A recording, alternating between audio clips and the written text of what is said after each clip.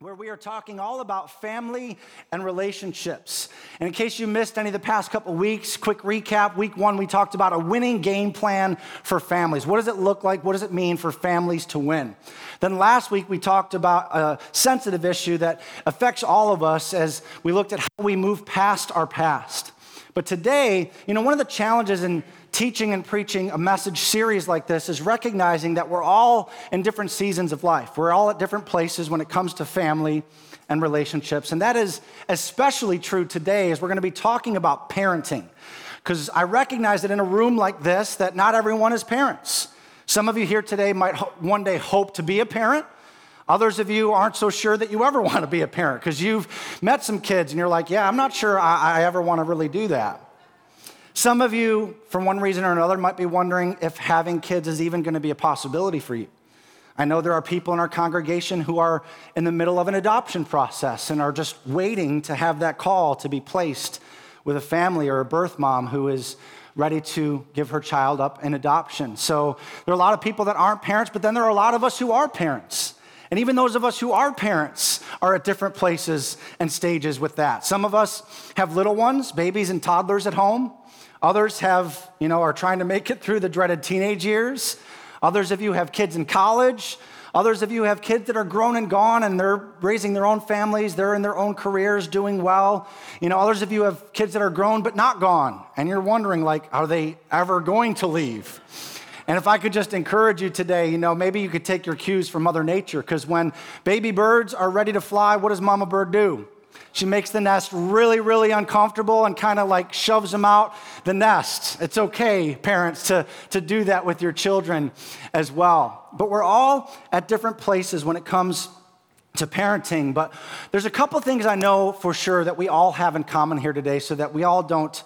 For those of us that don't have kids, maybe you're thinking, okay, great, a message on parenting. I'm just going to tune out for the next 35 minutes or so. We all have these two things in common. Number one is that we all have an opportunity to impact and influence the next generation. You don't have to be a parent to influence the next generation. So we all have that in common. And we also probably know at least one or two parents that could use some encouragement. So some of the things you're going to hear today, you'll be able to use to encourage somebody who's having a hard time in their parenting. Because how many of you know that parenting is really hard work, right? Really hard work. Only half of you raised your hands, which means the other half of you either aren't parents or you've raised the perfect kids. And so congratulations on that. But for the rest of us, we recognize that parenting is really, really hard. And this week I found a few e-cards that kind of, in a humorous way, highlight how hard parenting can be and kind of takes you through the progression of what that looks like in various stages of a child's development. And this first one happens when we first bring that child home from the hospital. I wish we had even a clue as to what we were doing. How many of you felt that way the first time you drove home from the hospital? Oh my goodness, I remember looking at my wife as we drove home from the hospital and looked in the back seat at our firstborn son they're letting us take him home. What are we supposed to do? And then the next day, we're getting adjusted to new life as parents, and we give Sammy his first bath the day after we bring him home from the hospital. And, we got all the stuff from the baby shower. We got the water temperature just right. We're being super gentle and delicate, afraid that we're going to break him or something. But we make it through the bath, and we take him out. We're drying him off and then lotioning him up. And after a while, trying to rub all this lotion in, Kelly's like, man, why isn't this rubbing in? He's so sticky everywhere. And I grabbed the bottle of what we thought was lotion, and it turns out it was actually baby shampoo.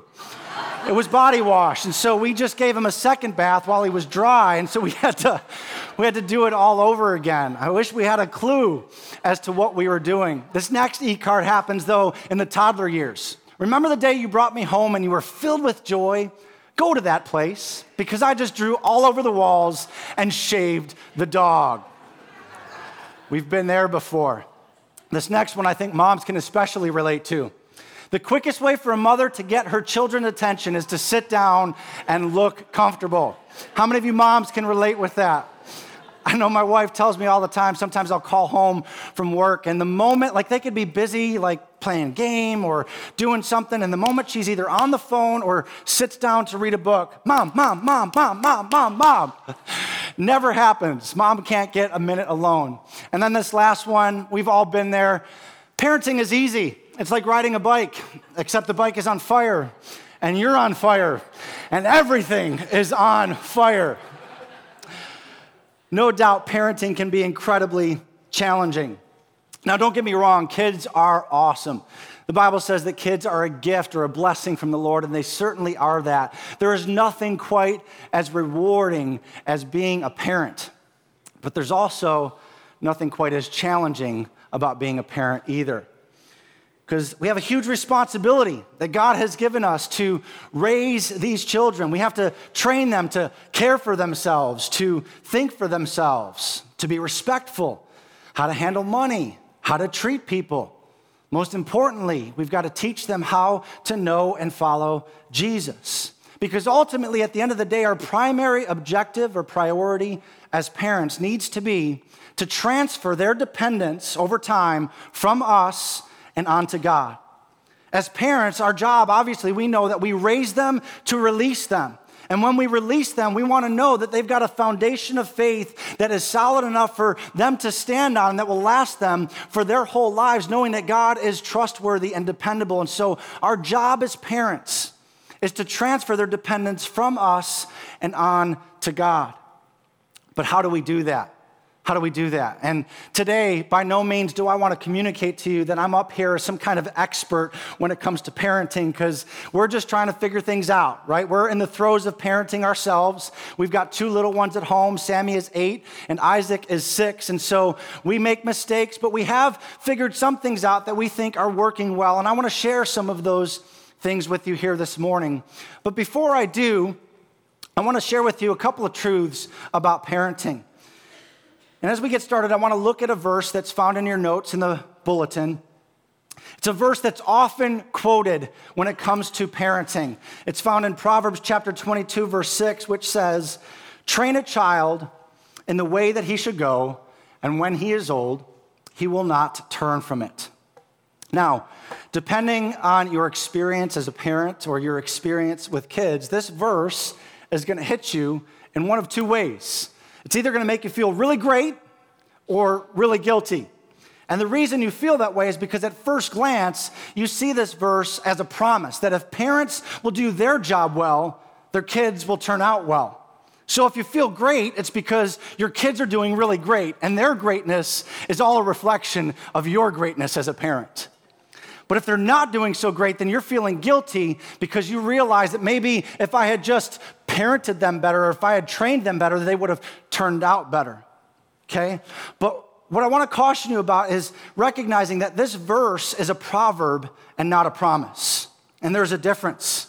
See, promises are absolute, especially God's promises. When God says something, when he promises something, all of God's promises find their yes in Jesus Christ. And you can build your life on the promises of God. They are reliable and dependable. But a proverb is a general observation about how life usually works out. All right, the book of Proverbs mostly was written by Solomon that were observations that he had made of life as he lived his life. But they are not absolutes. For example, the righteous are not always honored. The wicked sometimes succeed. Hard workers can lose it all, and the lazy can strike it rich.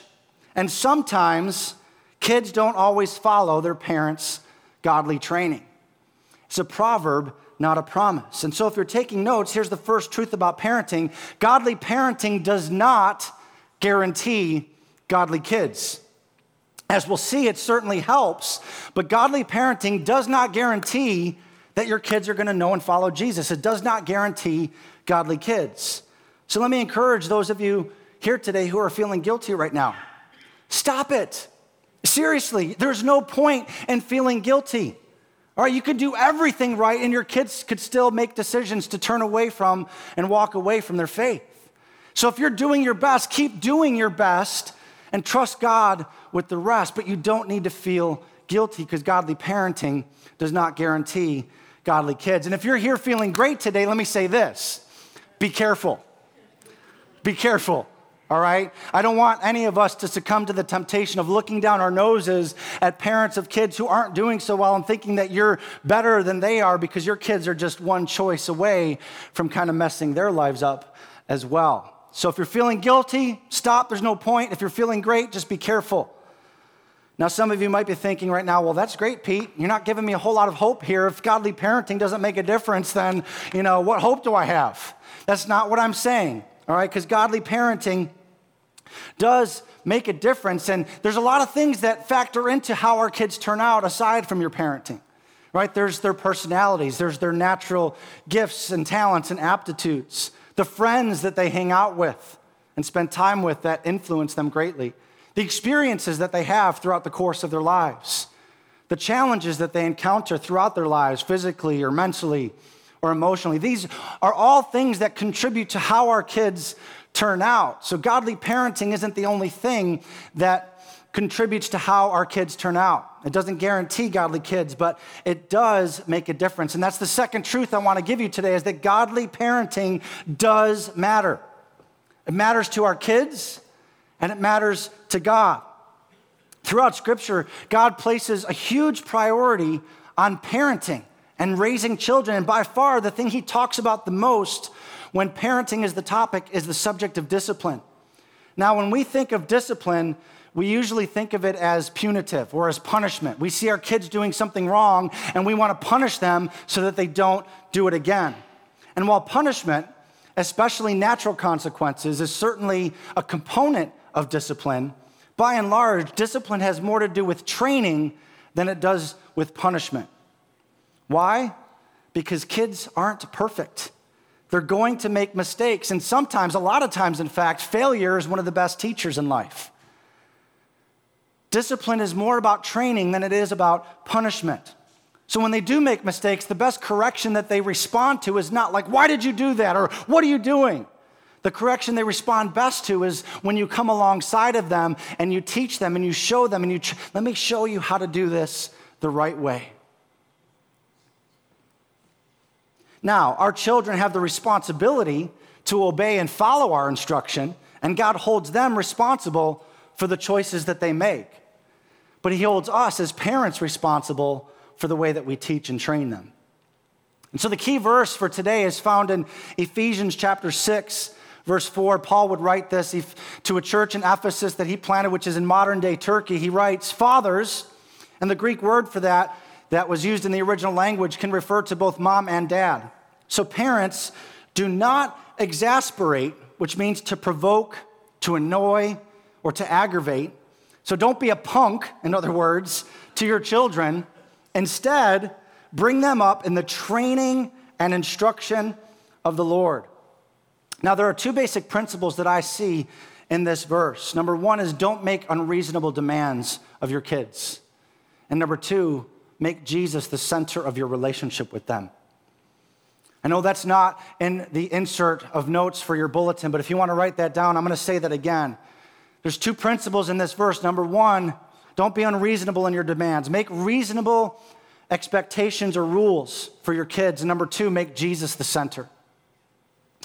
And so in the time we have left here today, I'm going to share with you some guidelines for how we do just that. And I'm calling them training wheels today because the 5 things that I'm going to give you will spell out, or will begin with the words that spell out train, Train. I want you to circle that word in that verse, training. And I'm also calling them training wheels because these guidelines kind of serve in the same way that training wheels do for a bike. Like parenting works the same way. What do training wheels do on a bike? They help a child stay balanced until they can learn how to do it for themselves. And similarly, parenting is about trying to help kids understand the principles to live by so that until they figure it out on their own. So these are 5 training wheels that I'm going to give you today. And hopefully by spelling out train, it will help you to remember it a little easier. So as we go through these 5 things, I want you to think about your own kids. Think about how you can apply these to your kids, to your family. Even if your kids are older and out of the house, these principles still apply. And if you're not here a parent today, even if you don't have kids, Maybe you're a teacher or a coach. Maybe you're an aunt or an uncle or a grandparent. Maybe you have kids that live next door or in the neighborhood. Ask yourself, like, how can I apply this in the classroom or on the field, in my extended family or in the neighborhood? So the first training wheel, right, the T in train is to teach them about Jesus. Teach them about Jesus. In the book of Deuteronomy, the people of Israel are getting ready to enter the land that God had promised to give them. And really the whole book of Deuteronomy is kind of Moses' end-of-life speech as he is kind of downloading all of the wisdom that God had given him, all of the rules and laws that God had given him. And in chapter 5 of Deuteronomy, he kind of reviews all 10 of the 10 commandments. But then he says this to them in chapter 6. Verse 5, he says, "You must love," which means to be loyal and obedient to God in every way. So love the Lord your God with your whole mind, your whole being, and all your strength. Verse 6, "These words I am commanding you today must be kept in mind, and you must teach them to your children, and speak of them as you sit in your house, as you walk along the road, as you lie down, and as you get up." I want you to circle that word teach in verse 7. In Hebrew, that word means to repeat again and again and again. So the picture here is that we would tell our children about God and his ways over and over again, using any and every opportunity. This is not a once a week lesson time. This is a way of life. Now, structure and routine are important. And my wife and I try to build as much structure and routine into our kids' lives to help teach them about Jesus. They see us starting our days by reading scripture and doing our devotions, and that's part of their morning routine. They get up, make their beds, brush their teeth, and they do their morning devotions. We homeschool our kids, and Kelly starts each day by praying with them before they jump into their lessons. We also pray with them before bed every single night. So we try to build that structure and that routine. But listen, when it comes to teaching our kids about following Jesus, more is caught than taught. More is caught than taught. It's the example we set for them more than it is the words that we say. So if we want a relationship with Jesus to be important to them, then they have to see that it's important to us. In 2014, an organization by the name of the National Study of Youth and Religion released a study that shows the importance of parents when it comes to influencing their children when it comes to faith. I want you to listen to these statistics, these findings in this survey that they released. In households where parents gave little importance to faith, only 1% of those kids had an active faith in their mid to late 20s. 1% of kids that grew up in a home where parents gave little importance to faith. But in homes where the parents talked about faith, gave great importance to their beliefs, and who attended church regularly, 82% of those kids still had an active faith in their mid to late 20s. I know we hear all of these doom and gloom statistics about how rapidly millennials are leaving the church, but listen, parents, you have a huge obligation and opportunity to lay a foundation for your kids, and your influence is unsurpassed. If you will model for your kids what life looks like following Jesus. 82% of kids that grow up in homes where parents modeled this and prioritized it still had an active faith in their mid to late 20s. That's huge. And you know what the number 2 influence was behind parents? Grandparents. So grandparents, you have a huge opportunity to influence your grandkids as well. It's not enough to say it, they have to see it.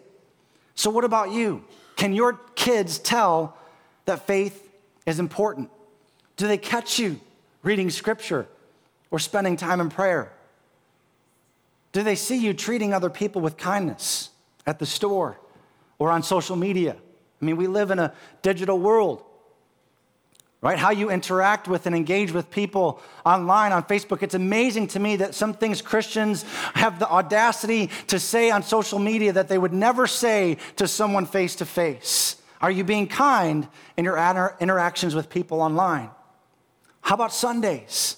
Do your kids see you making it a priority to worship regularly and attend church every single week, or only when it's convenient for you? More is caught than taught. It's more important that they see it, not just hear it. All right, so we teach them about Jesus. All right, the second training wheel, the R in train, is to resist exasperating them. Resist exasperating them. Earlier in Ephesians 4, we talked about this word exasperate and how it means to provoke our kids. And I think one of the biggest ways that we do that is through unreasonable authority. You know, when we say things like, just do it because I said so, or do what I say, not what I do, or like, if you don't stop doing that, I'm taking screen time away forever, for the rest of your life. When we have these unreasonable expectations or we communicate in a harsh or angry manner the authority that we want to exercise as parents, it can exasperate our kids. Look at the next verse in your notes. Paul would write in Colossians 3:21 when he said, "Fathers, do not aggravate your children or they will become discouraged." You know, a lot of times I find that we tend to get into these power struggles with our kids, and rather than, sticking to the goal of training them, we get into this battle where we just want to win the war. We want to win the battle. But at what price? At what cost? Is it worth discouraging your kids to win the battle? Now listen, I'm not saying that we as parents need to be pushovers, because sometimes we do need to stand our ground to communicate or to protect them or to teach them a lesson. But if we're unreasonable in our expectations, then our kids don't think they can ever please us. And if we're insensitive to their feelings or their emotions, then they may grow up thinking that we don't really care about what they feel. So before we move on, just be honest with yourselves. Ask yourself, do I have unreasonable expectations or rules for my kids? Am I insensitive to their feelings or their emotions? And if there's not anything specific that comes to mind, don't just assume that you're off the hook or that you're good there, because this may be easily one of the biggest blind spots for parents. They think they're good, but if you really want to know how you're doing, ask your kids. Kelly and I are in the habit of regularly just asking our kids. Just a couple of weeks ago, I asked my boys, I said, "Hey, Sammy, is there anything that Daddy ever does that makes you feel afraid, or, is there anything that I could do to be a better dad? Is there anything that hurts your feelings when I say or do it?" And just when you ask them, just be quiet and listen. Let them have the freedom and the permission to share with you the things that they're truly feeling. And then you'll have a good gauge on whether or not those things are present in your life. So we teach them about Jesus. We resist exasperating them. And the third training wheel, the A, is to accentuate the positive. Accentuate the positive. As you write that in, look at the next verse in your notes. Ephesians 4:29 says, "Don't use foul or abusive language, but let everything you say be good and helpful, so that your words will be an encouragement to those who hear them." I want you to underline that phrase in your notes. Let everything you say be good and helpful. Because the things we say should be used to build others up, and only to build others up. Now, this verse isn't speaking in particular to parents. This is really in reference to all of our relationships with people, that our words should be used to build others up. But shouldn't it be especially true in parenting? Scientists say that our brains have what's called a negativity bias, which means we're predisposed to and more affected by negative news than by positive news. In fact, they say that we have to hear 5 positive affirmations to outweigh and cancel out 1 negative criticism. 5 positive words to outweigh 1 negative word.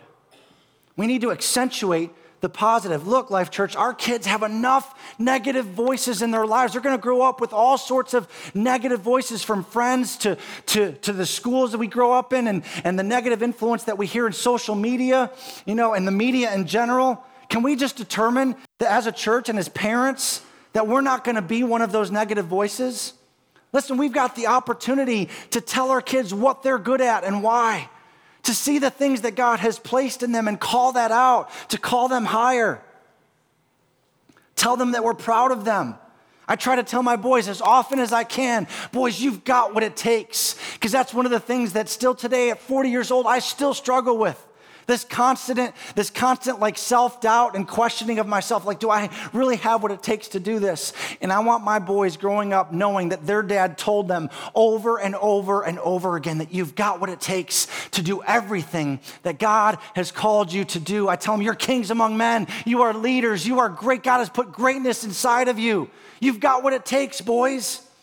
We have the opportunity as parents, as teachers, as coaches, as people who can influence the next generation to accentuate the positive, to call out what's good in them. So think about your kids for a moment. Are they down on themselves? Because chances are they are. Are you going to be someone that calls out what you see in them, can build them up? How can you build them up this week? One of the ways we try to do this at home with our boys is we've gotten in the habit, we've got this big chalkboard wall in our home, and we started writing down some of our core values that we have as a family. And the biggest one for me that I want to be instilled in my boys is respect. And for Kelly, her biggest one is kindness. So we've written those things on the chalkboard wall so that we can constantly be visually reminded of what we're trying to strive for in our house in terms of how we want to interact with one another. And anytime we see our kids demonstrating those values, we praise them for it. Because listen, these two things have a very different way of being communicated. You could say, like, be kind to your brother when he's being unkind. We could criticize him for being unkind. Or when we see him being patient with his brother, we say, Sammy, I noticed that you were being patient with your brother. Thank you so much for demonstrating kindness. That builds and affirms the positive behavior, because what you celebrate will be repeated. What is celebrated will be repeated. Whatever you want to see demonstrated and encouraged in your kids' lives, call that out instead of like constantly criticizing what they're doing wrong. What is celebrated will be repeated. How can you start reinforcing the good choices they make instead of just punishing them for the bad choices? All right, so that was accentuate the positive. The fourth training wheel, the I in train, is to invest relationally. If you're taking notes, write that down, invest relationally, and here's what that means. Intentional interaction with your kids. This is one of the things that growing up, I felt like my dad did pretty well, or as well as he knew how to. When my dad received a call into vocational ministry later on in life, I was, probably 5 or 6 at the time, and that started us on a journey of moving every 1.5 to 2 years, and he was working full-time while going to school full-time, and because of that, there wasn't a whole lot of leftover time for family. But somehow my dad made time to spend time with his family. And some of my fondest memories as a kid growing up are when my dad would say, hey, boys, let's go out in the yard and just throw the football around. And so we'd pretend to be Buffalo Bills football players, and my dad would be like, Kemp to Reed, touchdown, and it would be all this fun. And that's some of my greatest memories as a kid. Or we'd pick up a game of football with the kids in the neighborhood. My dad would be all-time quarterback and play quarterback for both teams. And he invested in us relationally, and that's what I'm trying to do even more so with my kids now. This week my wife went down to Florida to take senior portraits of her niece, and some of you may have seen my post on social media on Friday where we have a boys' night out, and we got to go see the latest Star Wars installment with the movie Solo. It was awesome. And then after the movie, several times during the movie, Sammy leaned over me and said, Dad, thank you so much for bringing us to this. This is awesome. And then we went out for a great manly steak dinner. We did the manly bonding and had a good steak at Texas Roadhouse. And on the way home, both boys said to me from the back seat, Dad, this was the best night ever. I'm investing in my kids relationally, spending time with them. Last year I started the tradition that we're going to continue every year throughout their years until they leave our house of every summer doing a father-son camping trip. I started it last year with Sammy when he turned 7. This year I'll go with both of them because Isaac's not yet 7, and I want that to be something I do with him one-on-one next year after he turns 7. But man, I want my kids growing up knowing that when they think about their childhood after they're grown and gone, they knew that Dad cared and wanted to spend time with them, that he invested in them relationally. And here's the thing, I think that most of us recognize that this is important. We know that we should spend time with our kids. So the question is, why don't we do it more often, right?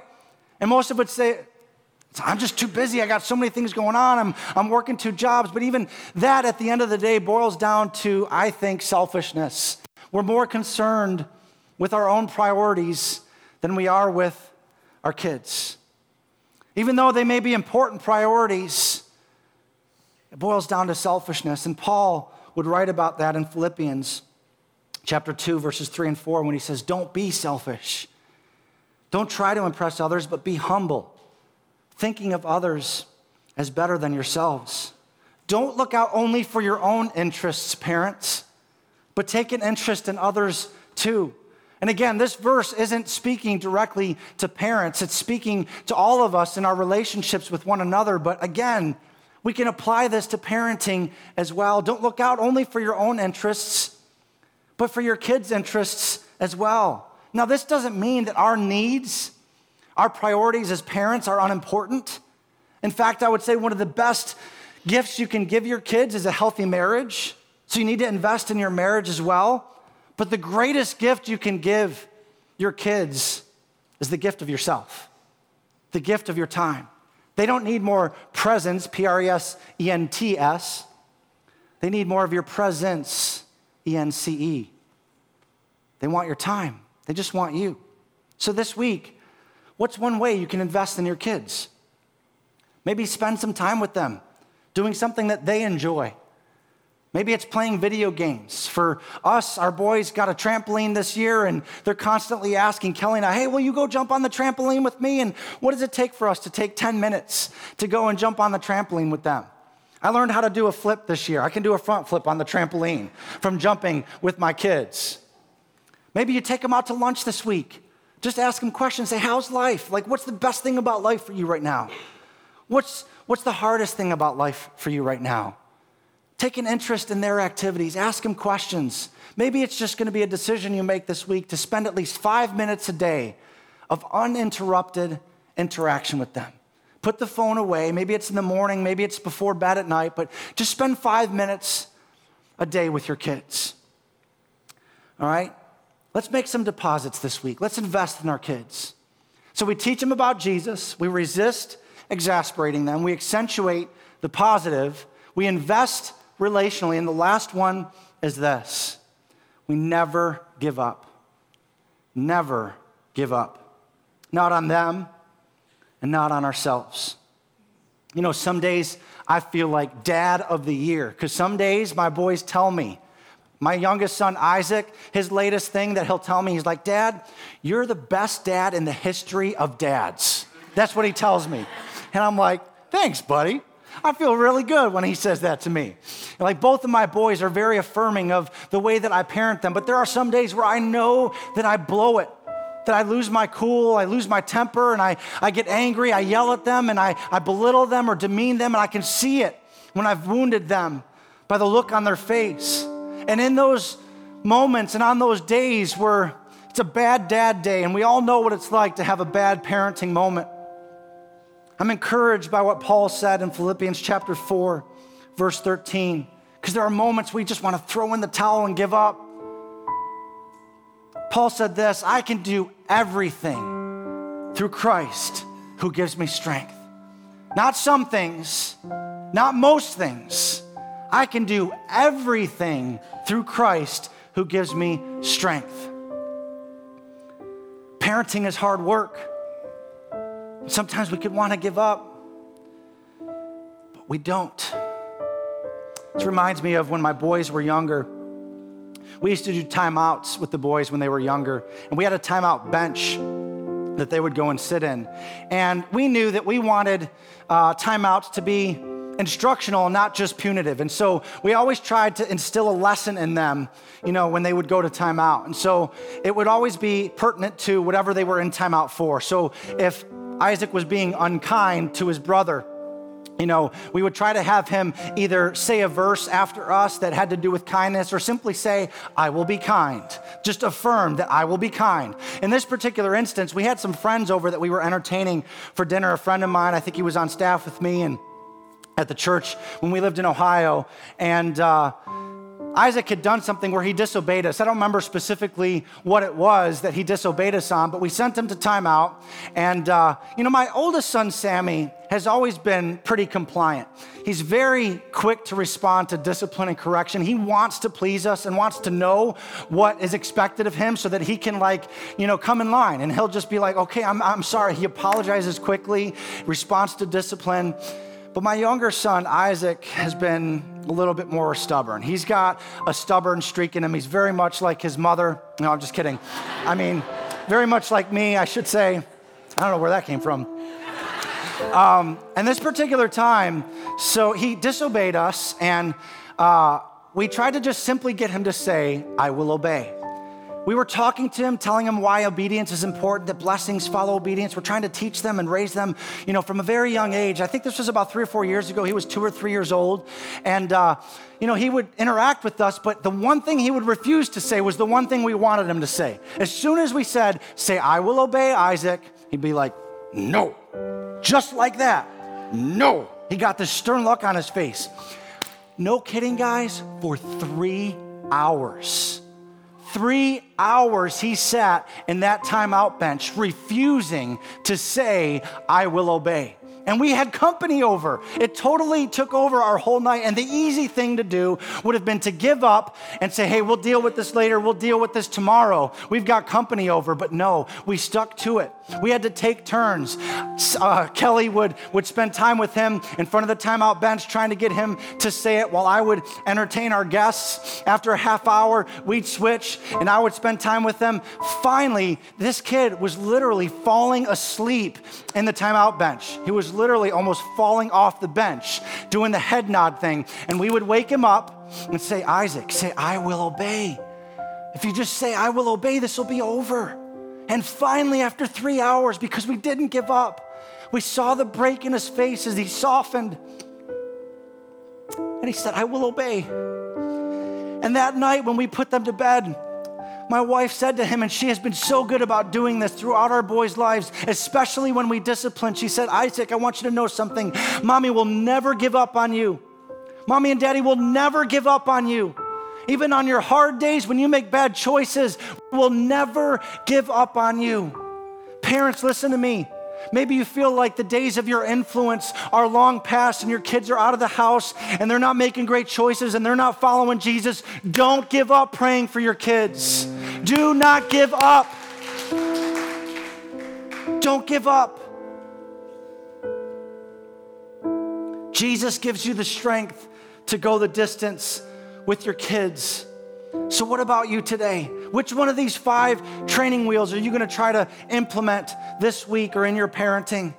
Maybe you're not a parent, but you've got influence in the lives of kids in the next generation. I would encourage you this week as a practical takeaway to just pick 1 or 2 of these that you're going to implement this week. Be more intentional about teaching them about Jesus. Having a Bible study with your family. Or maybe you're going to be more intentional about trying to use self-control and resist the urge to exasperate them, come down hard on them. Or maybe you're going to spend more time looking for ways to accentuate the positive and call those things out. I don't know what it is, whatever God's speaking to you, but pick 1 or 2 things that you're going to implement this week. But listen, before I close, I just want to encourage the parents in the room here today. Because some of you are parenting young ones at home. You've got toddlers and it can be exhausting and you're worried that you're screwing your kids up. My wife always says to me, man, I really hope we're doing this right. I really hope we're not screwing our kids up. Can I just encourage you with something? Through Jesus, you've got this. You've got this. Keep doing what you're doing. You've got this with Jesus. But there are some of you here today who are discouraged because maybe your kids aren't making great choices. Maybe they're not following Jesus yet. Listen, I just want to encourage you with this. Don't feel guilty. There's no benefit in feeling guilty. Because listen, you're doing better than you think you are. You're doing better than you think you are. Keep doing what you're supposed to be doing. Keep investing. Keep praying. Trust God with the rest. But don't feel guilty. You're doing better than you think you are. Or maybe you're here today and you feel like your relationship with your kids is completely broken, maybe beyond repair. Maybe there was something that happened in the past that totally broke the relationship, and maybe you haven't spoken in years, or there's things that are wrong. Can I encourage you with something today? We serve a God who specializes in taking things that are broken and making them new again. Broken people, broken lives, and broken relationships. I know there are people here today who are in this category. Don't give up. Don't give up. Ask God to begin repairing what is broken.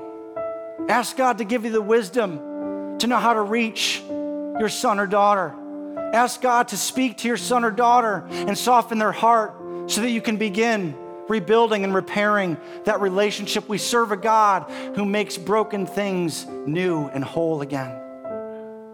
Because listen, whatever situation you find yourself in today as a parent, what would it look like for you to trust him today? As kids, we grow up, if we grew up in a healthy household, trusting that mom and dad are going to provide for our needs. And as followers of Jesus this morning, what would it look like for you to simply trust that God's going to give you everything that you need as a parent to raise your children well? Can we trust him? Because listen, being a godly parent begins by being God's child. It's the last truth I want to give you today. You can fill that in your notes. Being a godly parent begins by being God's child. And maybe you're here today and you're like, well, what does that mean? I didn't grow up in the church and I wouldn't identify myself as a Christian. I didn't know these things growing up, and what does it look like for me to be God's child? Well, Paul makes it very clear what it means to be God's child when he writes in Galatians 3:26, the last verse in your notes, for you are all children of God through faith in Christ Jesus. You're children of God through faith in Christ Jesus. See, all kids disobey their parents. There's never been a perfect child apart from Jesus. And like kids, we've all made choices that go against God. Those choices are called sin. And sin separates us from God. And there's nothing we can do in and of ourselves to bridge that gap that sin creates when it separates us from God. But God, being the good and perfect Father that he is, desires to be restored to a relationship with his kids. So he sent his son Jesus to pay the price for our sins so that we could be reunited into a relationship with our Heavenly Father. We can be forgiven. But that's not even the best part. Not only can we be forgiven of our sins, Jesus Christ walked out of that tomb 3 days later. And because of that, when we place our faith in him, we can have victory over sin. And no matter whatever challenge we face, he always leads us in triumph. We have victory in Jesus Christ. We can have all of that. You can receive all of that. His grace, his forgiveness, his power, his freedom by simply placing your faith in Jesus Christ. That's how we become God's child. Can I pray for you today? God, first I want to just thank you for being a good, good Father. Lord, we sing that song so often, but I pray, Lord, that we would truly recognize that you are a perfect Father who has modeled for us generosity and kindness and forgiveness and mercy. Lord, you've showered your love on us. You are a good, good Father. Lord, and I pray for every parent in the room today who's maybe feeling discouraged because of mistakes they've made as a parent. Lord, I pray that your grace would come to them right now and help them to know, Lord, that you are giving them even now everything they need to be the parent you've called them to be and the parent their kid needs them to be. For those that are in the room that maybe aren't parents but have a voice of influence, Lord, I pray that you would speak to every heart here today about how we can impact the next generation. Lord, I pray for our kids right now that are on the other side of that back wall and they're learning about you and a faith in you, having fun while doing it. But Lord, I just pray that you would help us as a church partner with parents, Lord, to lay a foundation of faith so that we can transfer their dependence from us and onto you.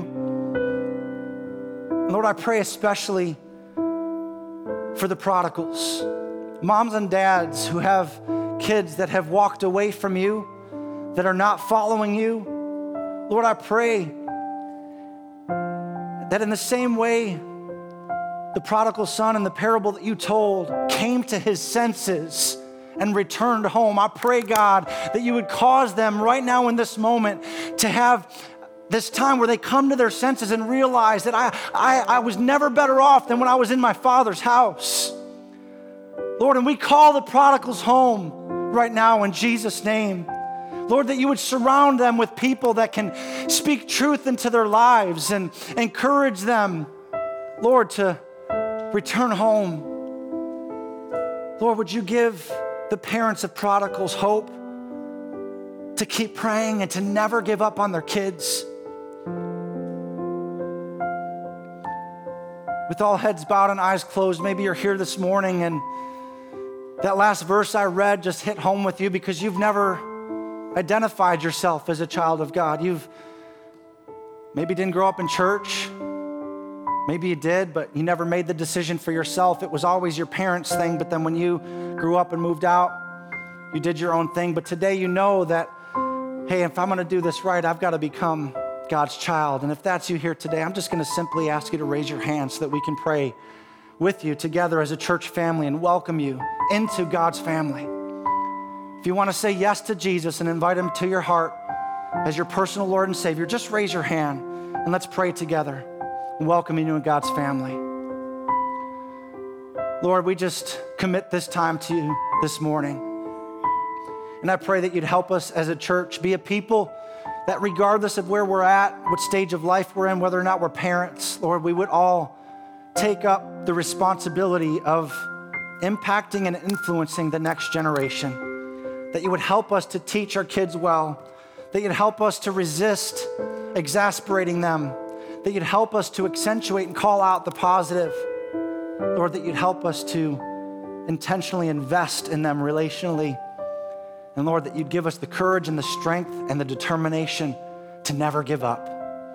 God, we pray all these things in the powerful and matchless name of Jesus. All God's people said, amen, amen. Church, I love you so much. I hope that you feel equipped and encouraged today to go out and be the parents that God has called you to be.